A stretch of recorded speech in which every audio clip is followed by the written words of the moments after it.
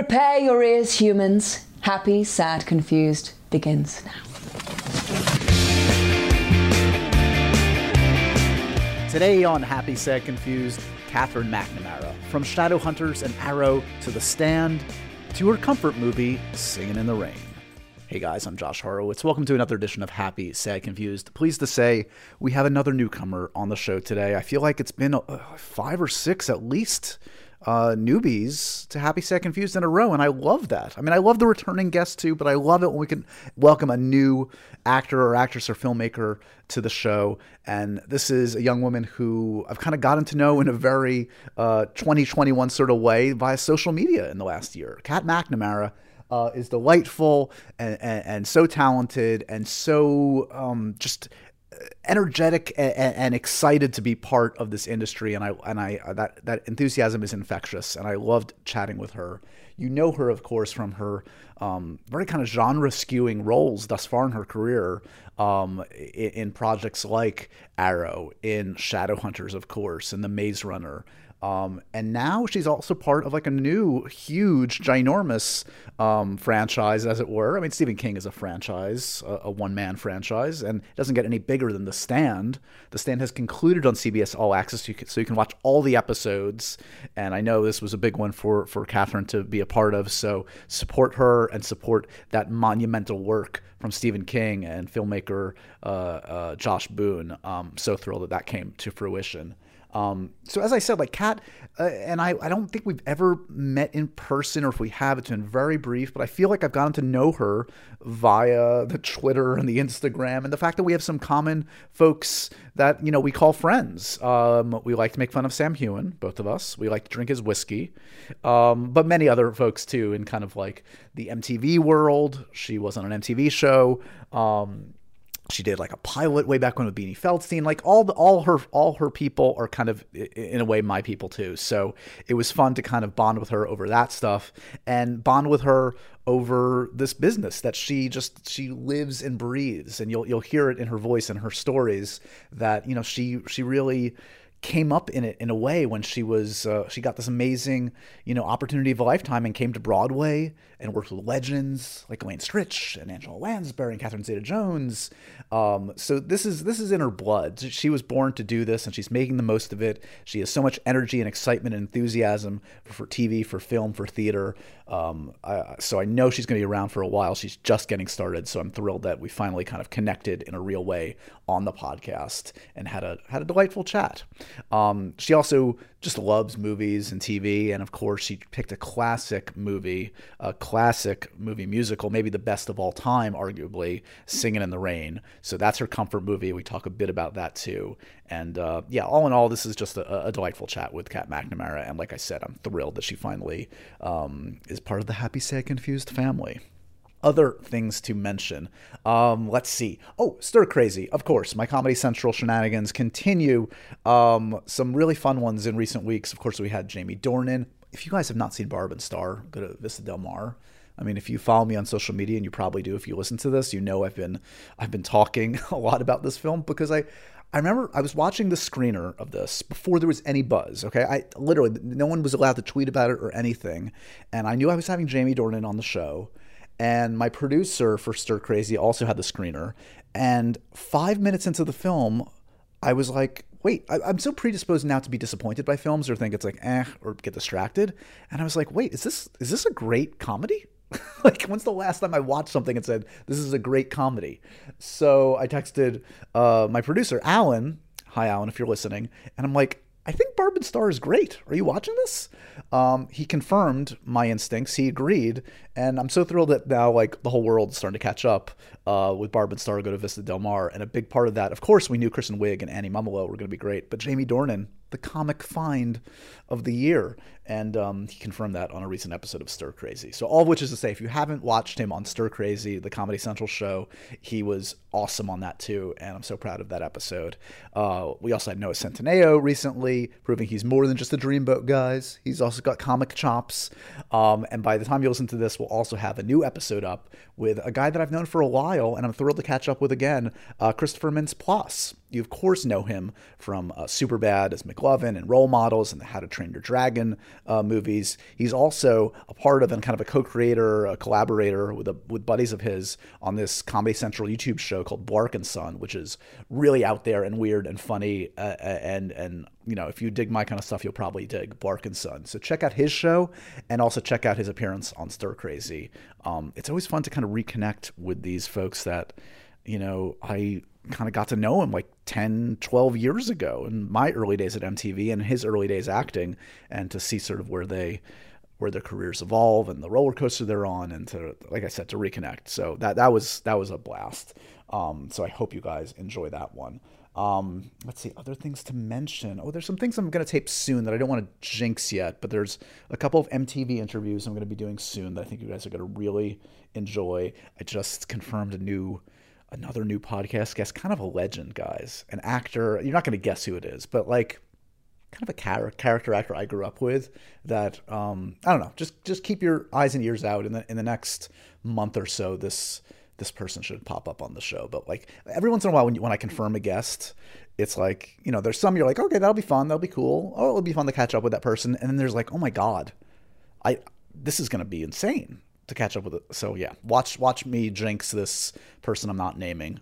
That's why I'm not saying their name though, guys, so I don't jinx it. I've learned my lesson. I've been doing this a while. Okay, enough chit chat. Let's get to the important chit chat. Kat McNamara, the delightful and talented Kat McNamara, starring currently on The Stand on CBS All Access. That series, it has concluded. It's all there for you. I guess in a few weeks it's going to be, by the way, Paramount Plus. So catch it while you can on CBS All Access before it becomes Paramount Plus, because then it's going to be a totally different thing. Not really.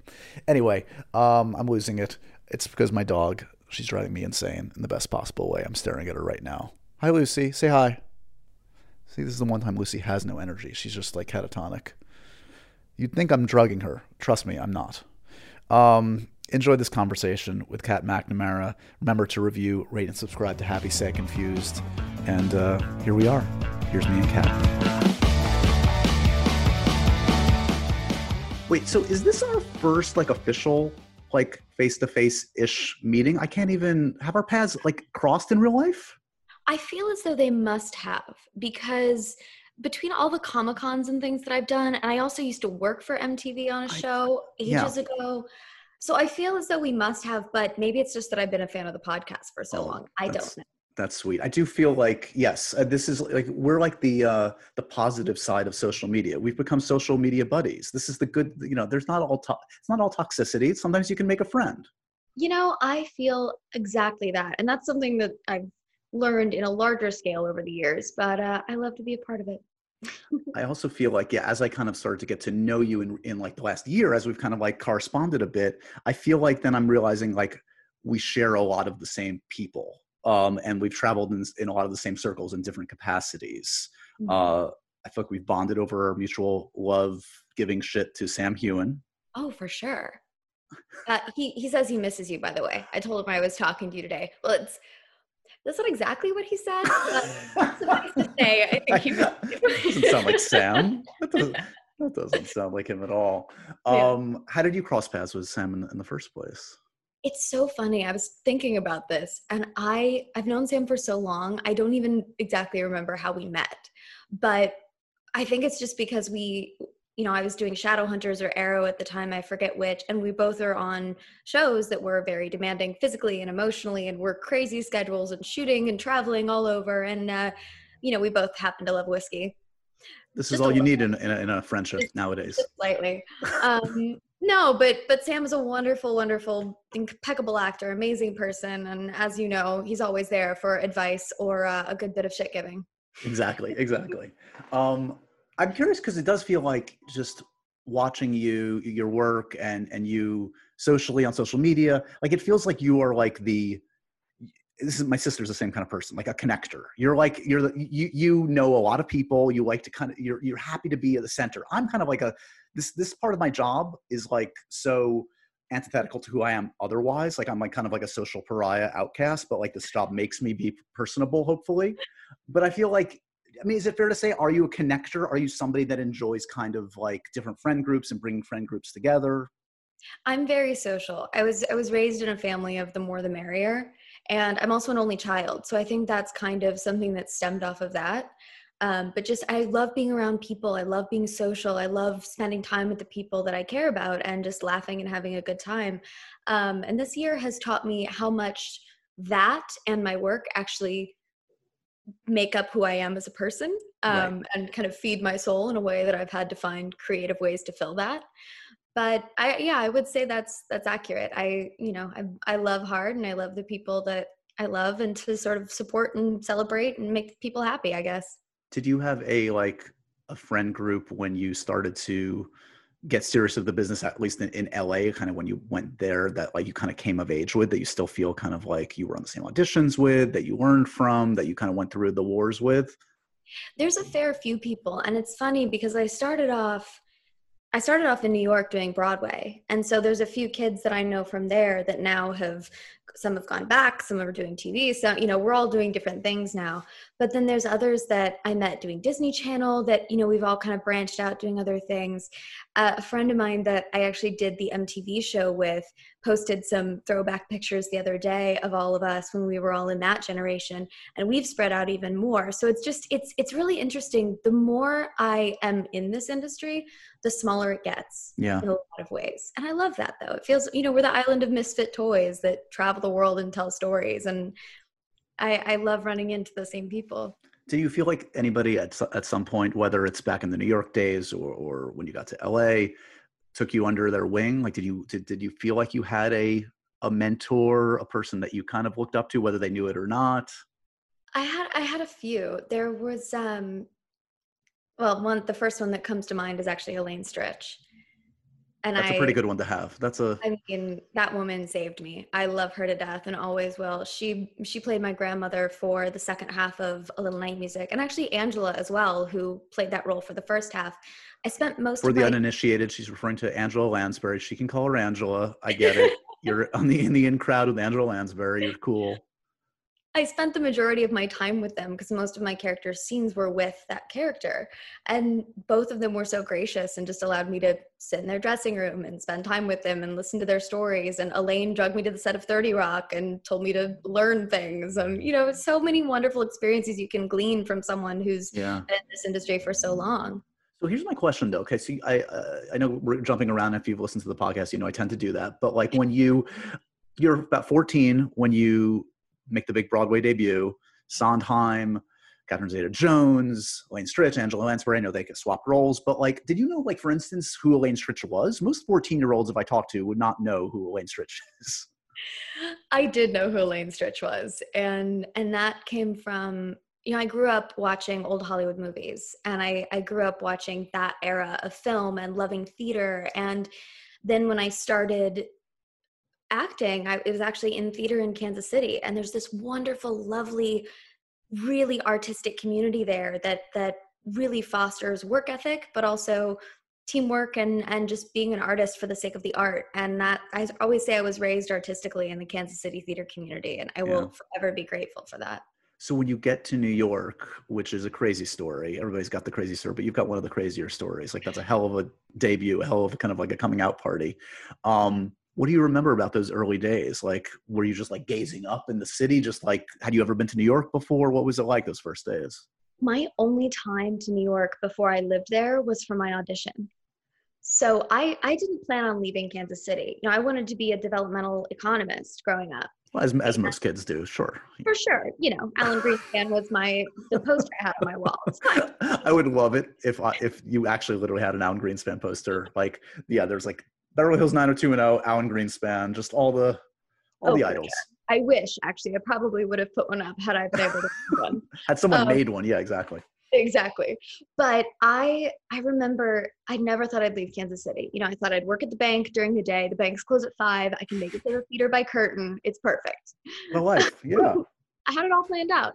But as you know, life throws a monkey wrench into every plan that you try and make. And so I ended up working with this woman who was in A Little Night Music, and they needed an immediate replacement. And she happened to recommend me because we just worked together in Kansas City. And so I get this phone call saying, hey, we have an audition for you in 2 days for A Little Night Music. Do you want to come? And I said, well, sure. I mean, I've never been to New York before. I'm never going to book this in a million years. Sure, I'll go to New York. I'll audition for a Broadway show and I'll have that experience for the rest of my life. Little did I know I'd be living there a week later. So it blew my world. And being 14 from Kansas City, walking around the streets of New York for the first time, I thought it was going to be terrifying. Because I had never really lived in a big city. Chicago was the biggest city I'd ever seen.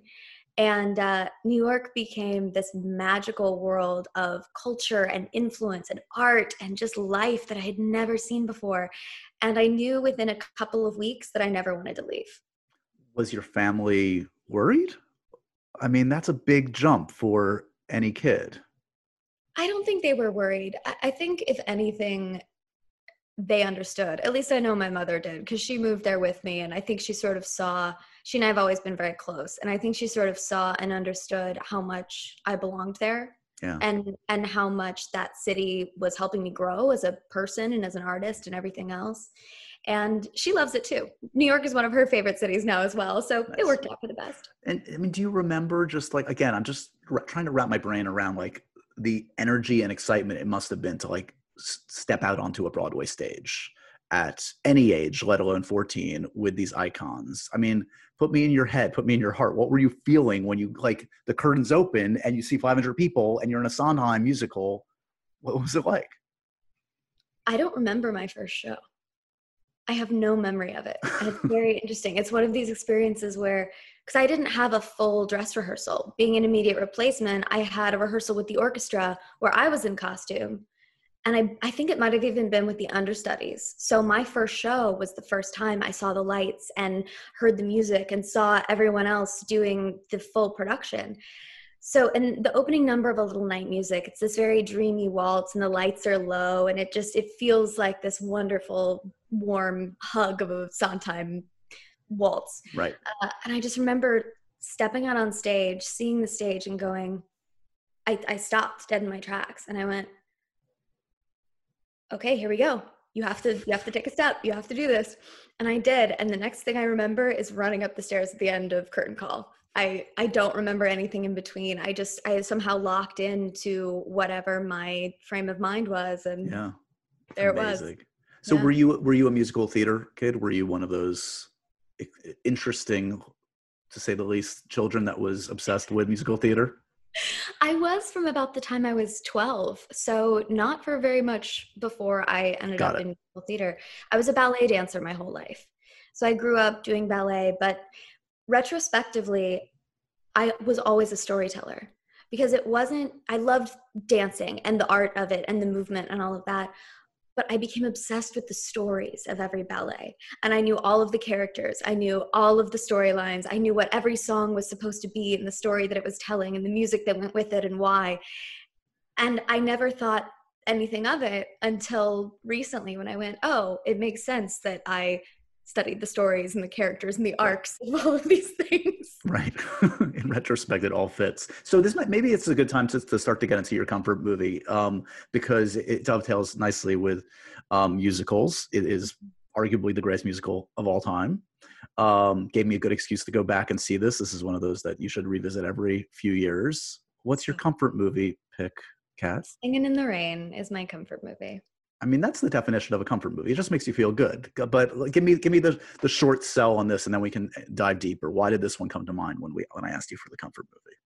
I put a lot of thought into this because my knee jerk was Princess Bride, and obviously that's been done. Perfectly acceptable. I had to think. So my Singing in the Rain was the next one that came to mind, simply because it's one that I'll always watch whenever it's on. It just draws you into its world. And it's one of those films that they just don't make anymore. It's this sort of grandiose production. And yes, some of it's silly and some of it's ridiculous, but the dancing is so impeccable. The cinematography is amazing. The stories behind it are just phenomenal. But it's that immersive environment of these grandiose films that we just don't see. Yeah. And I think that's what draws me to it is, I mean, I've been lucky enough to be a part of some productions that have been very immersive, be it Shadowhunters or Arrow or Randall Flagg's Pink Palace in the Stand, or even Maze Runner.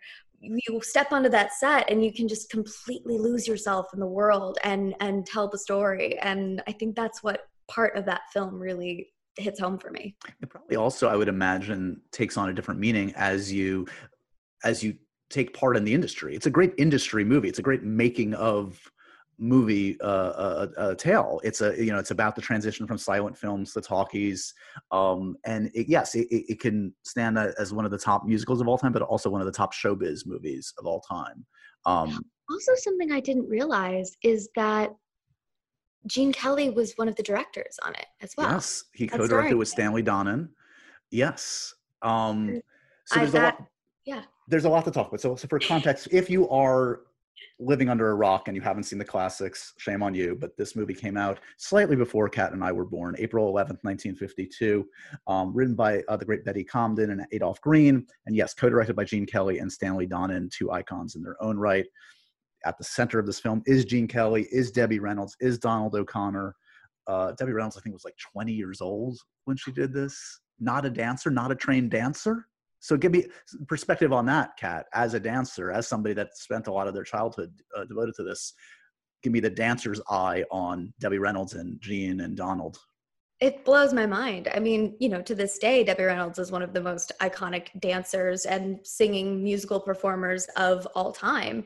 And so knowing that, it just really shows work ethic. And that's something that I love. When I started Shadowhunters, I didn't know how to hold a sword. I didn't know how to throw a punch. I didn't really know much about shooting a bow and arrow when I started Arrow. So I understand it. And I understand how much work and effort that takes to look proficient at something that you know nothing about. Right. And so just the utmost respect for all of them in pulling this off and making it such an iconic piece. Yeah, watching some of the sequences again the other day, the make 'em laugh sequence from Donald O'Connor. I mean, it's like this guy's like Jean-Claude Van Damme. He's like jumping off walls. Like I couldn't. I literally like had to replay it. I was like, how are you doing this?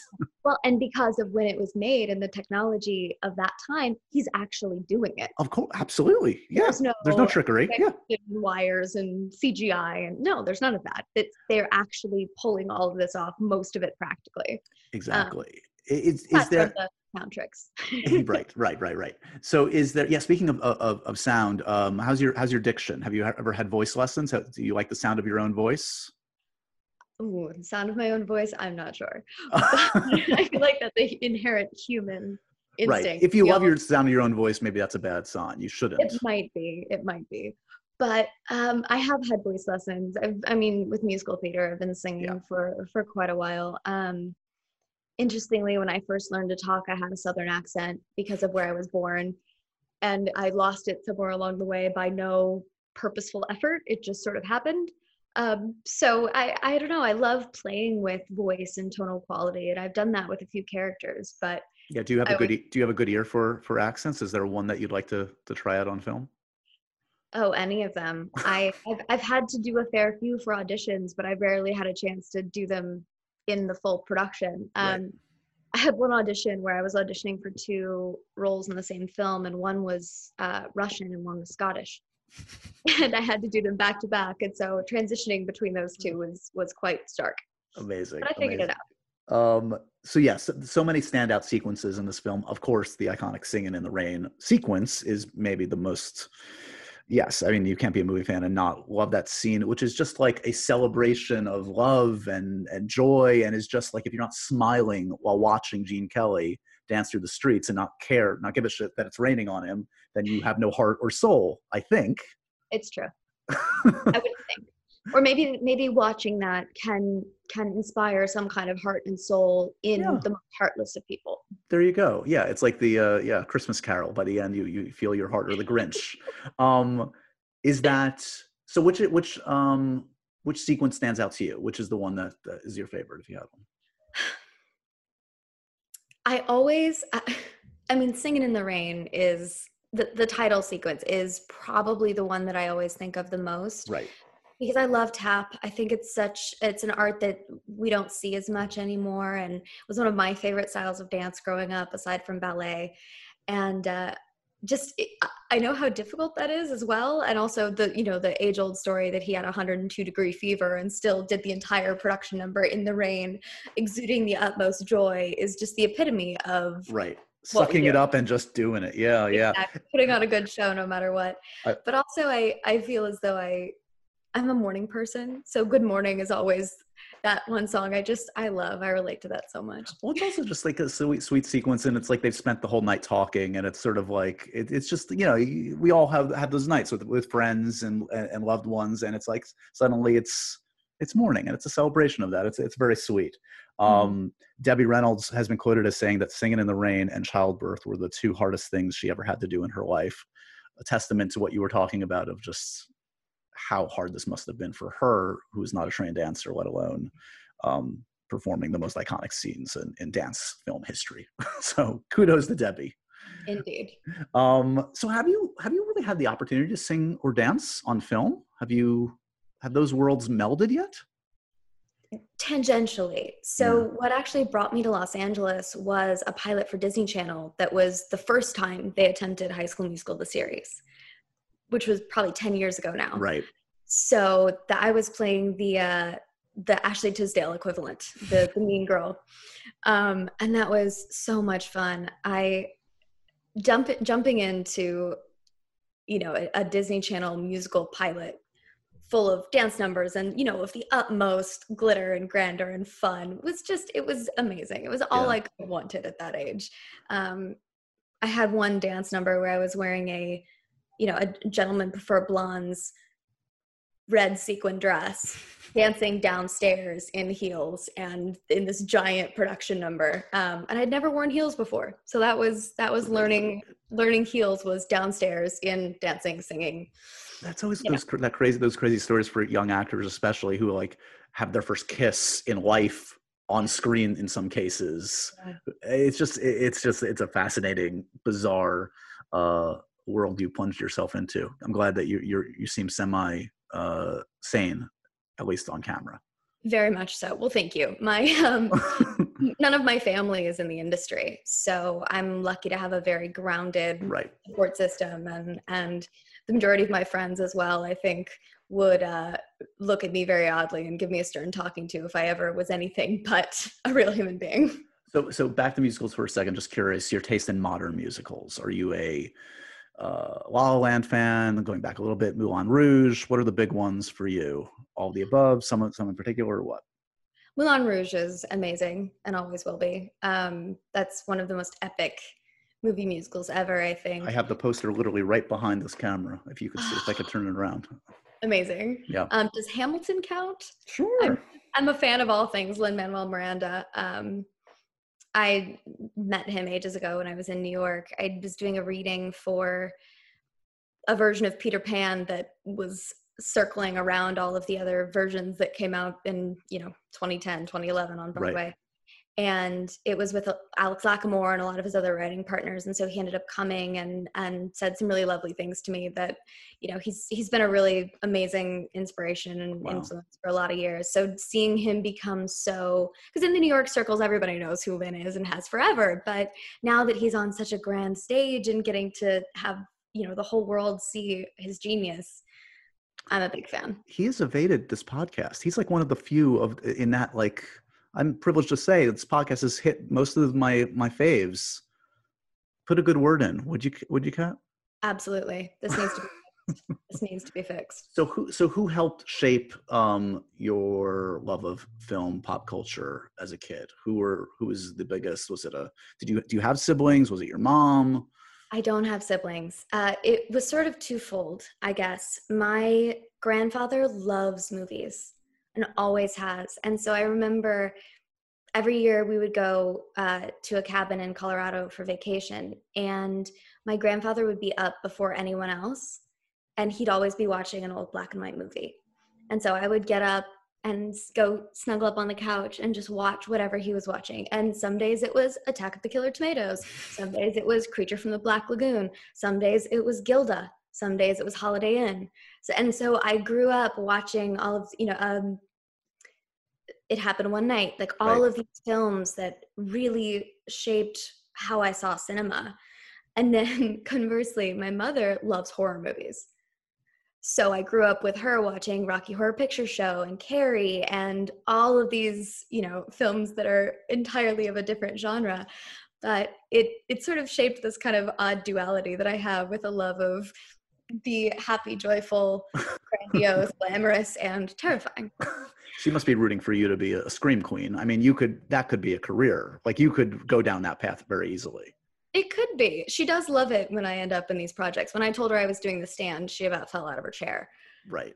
So, so let's jump to The Stand for a second, because this is an exciting project for some obvious reasons. It's not just Stephen King. It's like the Stephen King. It's like Dark Tower, The Stand. Those are like the two iconic, like, magnum opuses of his career. I take it you were a Stephen King fan, because it sounds like, again, what I appreciate about you is like you love kind of all of it, like in different ways. But on a personal level, it's probably also very rewarding, because this is a big departure for you. Does it feel like this is new territory, and is that the exciting aspect of being a part of The Stand? In a lot of ways, The Stand was a dream come true, and a bit terrifying in many ways, just simply because I have been a huge fan of Stephen King my whole life. You know, I grew up not only reading the books, but watching the movies and just knowing what an icon he is in that sense. You know, the fact that all of these stories can come from one person's brain still astounds me. I don't fully understand it, but I respect it. And then on top of that, I've been friends with Josh Boone for years, who is sort of the impetus of this. So knowing that this was sort of his magnum opus in a way, and something that he's been working toward for nearly a decade, it's exciting to see something that your friend has worked so hard on come to fruition, and to get to, you know, help shape that in a small way is amazing. But yes, it is a huge departure, even character-wise for me. You know, being on set, I've been used to playing in leather combat boots, playing a hero, doing what's right, being a beacon for hope, as it were, in whatever story I'm telling. And then cut to now I'm playing Julie Lowry, who is one of the most vile and horrible and ridiculous human beings I've ever seen. So now the character choices go to, I feel like a gross, disgusting human being every time I'm making a choice on set. But, you know, we have to tell stories about bad people to highlight their absurdity, I guess, in a way. But it was definitely a departure. Every day can't be Kat being a beacon of hope. That gets probably a little tiresome at a certain point. I'm in this to be a chameleon. That's my favorite part about my job, is getting to disappear into character. All, yeah. Be the Russian and the Scottish woman. Exactly. You could have played both in the same film. Why didn't they just let you do both? In a heartbeat. But, you know, to be a million different people, live a million different lives, and to see how far I can push myself in any direction. Is there a kind of character that you're kind of done with? I mean, like, is it like, okay, I've retired the teenagers at this point, I've retired this type of thing, or is everything still on the table? I try not to rule anything out, because I find that a lot of times things can surprise you in a really lovely way. I as long as it's a good story and it's an interesting character and it says something, and that's what I'm more about. I'm at my core, whether I'm in front of or behind the camera, I'm a storyteller. Yeah. And that's what I want to do for the rest of my life. And however that is, whatever that means, you know, if it's a good story, I'll definitely entertain it. So let's get into Shadowhunters, because I would be remiss if we didn't go there. And I'm fascinated about it for a number of reasons. I mean, I've definitely covered a lot of YA properties that have obsessive followings, and there's nothing like a YA audience. Did you know going in? You must have known. You obviously knew it was the lead. You knew this was a bestseller. You knew there had been a movie. You knew there was a lot there. But did it still, having intellectualized all of that, was it still surprising when you started to kind of see the fans, interact with the fans, and see the fan base? Absolutely. I mean, I'm still me. For me, I'm just me telling a story, but I grew up reading YA, and I grew up seeing these properties and knowing what it means to have a character that you love so much be portrayed on screen, and how important these characters are to people and how much they mean to their lives and their journeys. And the fact that I was at the helm of something of that nature, I understood the responsibility and I took it very seriously. But it became something so much larger than any of us or any of our characters. And that's why, I mean, Shadowhunters will always be so special to me, because I was 19 when I started that show. So that cast and crew really shaped me as a as a human being as well as an artist. But I'll never forget our first New York Comic-Con. We had just finished filming the first season, and we had been sort of sequestered in our little Toronto. Nobody had really seen or heard anything. And they were airing the first 7 minutes of the show for the audience for the first time ever. And we hadn't seen it either. So we had been told our room was standing room only, our hall. And they played the 7 minutes, and just hearing the audience's reactions and seeing it for the first time, albeit backwards, from behind the screen, and then getting to meet the people who were already dressed as us and who were so excited to see this come to life, and having had that continue for several years. I mean, this community has become such a lovely, as we were saying before, positive force in this world. I'm just so grateful to be a part of it. It's so funny to hear you describe that, because it really resonates. I've heard those stories like a half dozen times over the years, and they always happen at the Comic-Cons because you guys have been bunkered down, you're doing it, and then all of a sudden it's like they release you into this, like they can tell you everything they want. They can media train you and say this and that, but until you see that throng of like 6,000 people, 1,000 of which are dressed as you, it's mind blowing. I'm sure. I can only imagine. So what were the things you were obsessed with as a kid? What was were you into Twilight or Harry Potter or all of the above? What were you into? I was a bit of a few different things. I was obsessed with Sherlock Holmes, first of all. That was sort of my first. Love it. If you can equate that at all. Yeah. But I also, I loved Star Wars as a kid. I loved the Divergent series. I loved the Percy Jackson series because I was a huge mythology person. I loved Harry Potter. I can't get enough of all of that either. But a fair few. I read them all, really. So were you up for? Obviously, you wouldn't have been up for Harry Potter, but were you old enough to be up for Divergent or any of those other things? I'm sure you were. I was up for Divergent, and that was one of the most exciting auditions I had, simply because I loved that character so much. And even though it didn't go my way, and obviously Shailene's wonderful, but it's one of those magical moments where you go, oh, I get to live this story that I've loved so much, even if it's for 10 minutes. Yeah.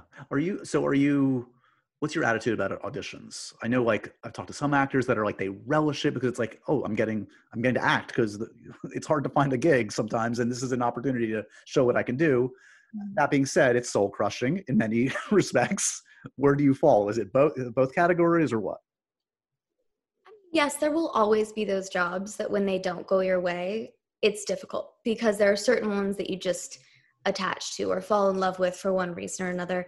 But for the most part, I love auditions. I really do. It's because they're so playful, and they keep me on my feet and on edge, and constantly having to think and play and reassess and not be too attached to anything. I had a mentor of mine very early on present it in a very unique perspective. They sat me down and they said, look, an actor's job is to audition. You go in that room for those 10 minutes, that's your job. And anything extraneous, if you get the job, that's extra. Right. And so I always looked at it that way. I feel like you're the kind of actor that has like the creative props and wigs and like, do you go all out for auditions? Do you have like, how did you know? As I said, we're social media buddies. You have a sense of who I am. I think I have a good sense of who you are. Talk to me about, like, do you go to extremes for auditions? I have. Actually, it was funny. I had a self-tape the other day. I'm losing my mind a bit, having not, been able to do my job for so long in a traditional sense. I had an audition where, for one scene, my character had gotten beaten up and her face was bloodied and things like this. Earlier in the year, I shot a horror movie in my house with some friends. We did it all via Zoom, and I had to learn how to do all of that. I had some makeup left over. So for a scene of the self-tape, I cut and bruised and bloodied my face, and off we went. Any roommates walk in and say, Kat, what's going on? No, but I have had that happen before. Where my buddy who stays with me sometimes, he knows that I've got a whole trunk full of things, and it's one quarantine tradition. I have a mafia group that we get together and play mafia usually once a week in person. We've been doing it via Zoom and have been having costume theme nights, and it's been grand fun to just go all out and find whatever I can. Has it been tough? I mean, it's been tough for all of us, obviously, and we're on the spectrum. We're very lucky. We're working to a degree, and we're keeping busy, and we're healthy.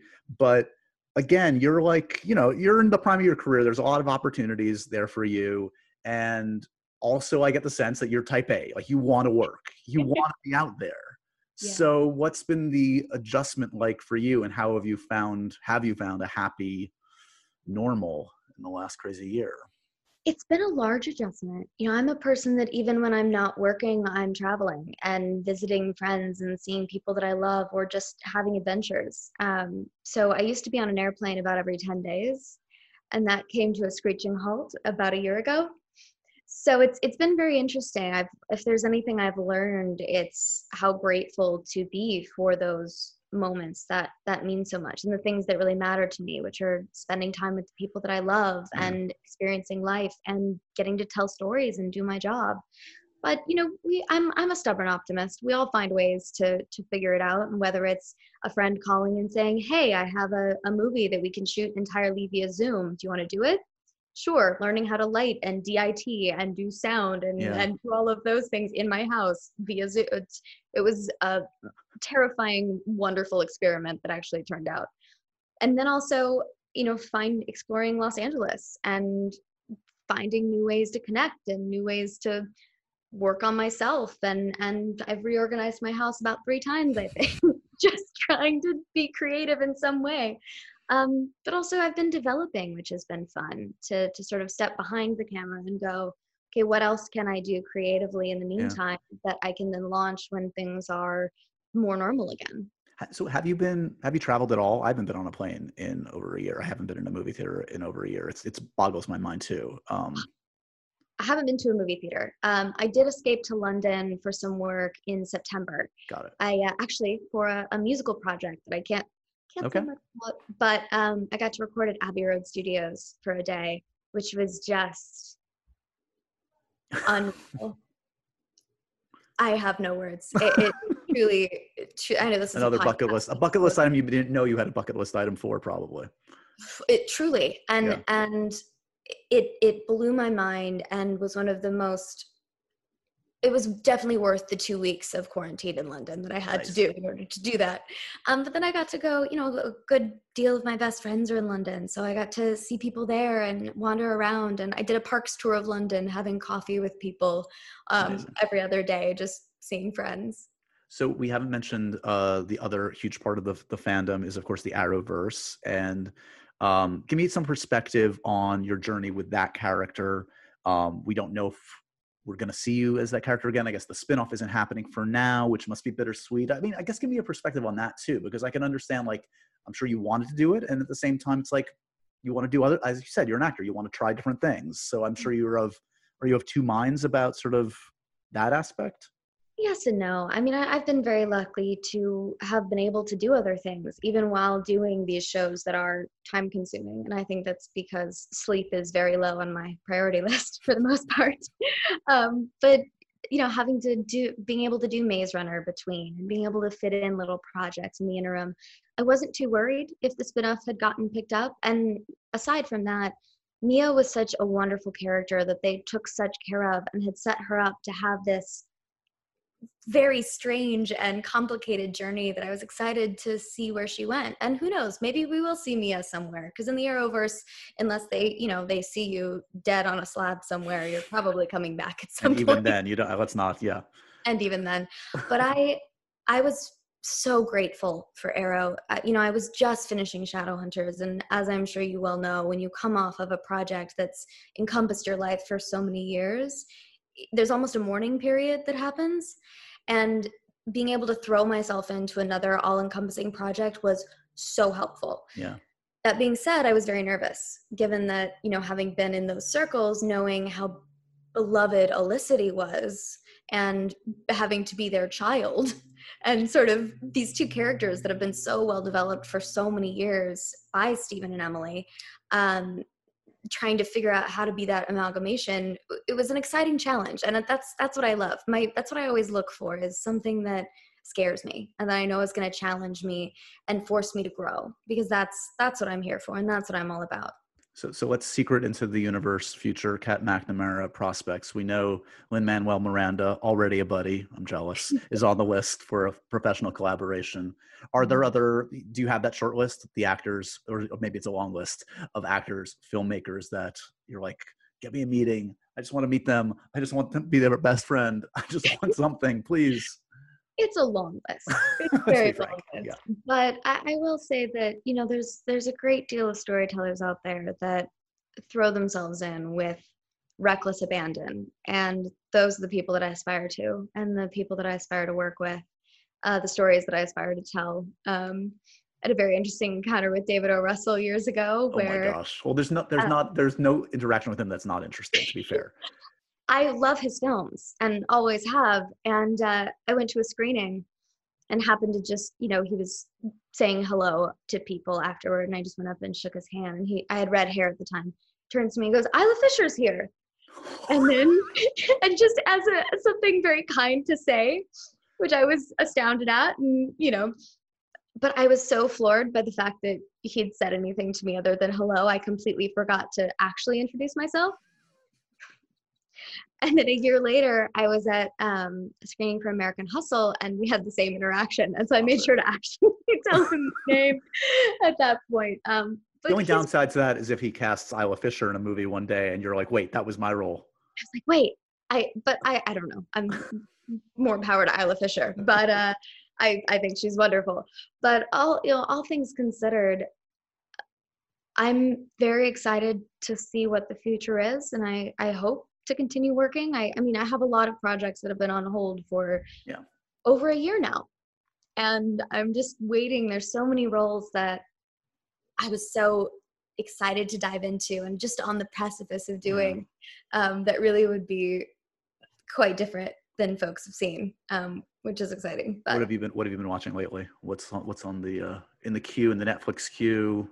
What have you been obsessed with?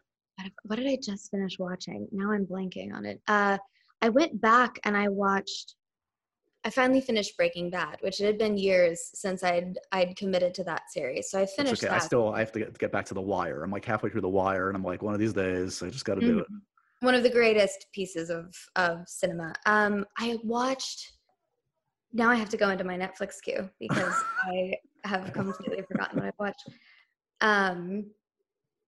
I've been watching American Gods as well, simply because that's Ricky Whittle's a dear friend of mine as well. So I had to throw some support, and I love Neil Gaiman. Good Omens was another one that I just recently went back and watched. He was on the podcast like a few years ago and talked about being like intimidated by a guest. Like, again, that Stephen King kind of mind where it's like, I don't even know how to interact, just talk. Brilliant, just man. Brilliant in his satire and in everything else. Now I'm looking at this. It's been a lot of Great British Bake Off. Well, how's the baking going, by the way, Kat? Oh, quite well. Any new recipe? What are the standards? What's the top list? What's the go-to? Oatmeal butterscotch cookies Come on, are kind of my standard. Jesus. Death by chocolate cake, which is my great grandmother's recipe, it's basically a dense chocolate cake with chocolate fudge icing. I'm moving to LA tomorrow. I'm getting on that plane. Please do. I also have figured out recently how to do whiskey cinnamon cookies.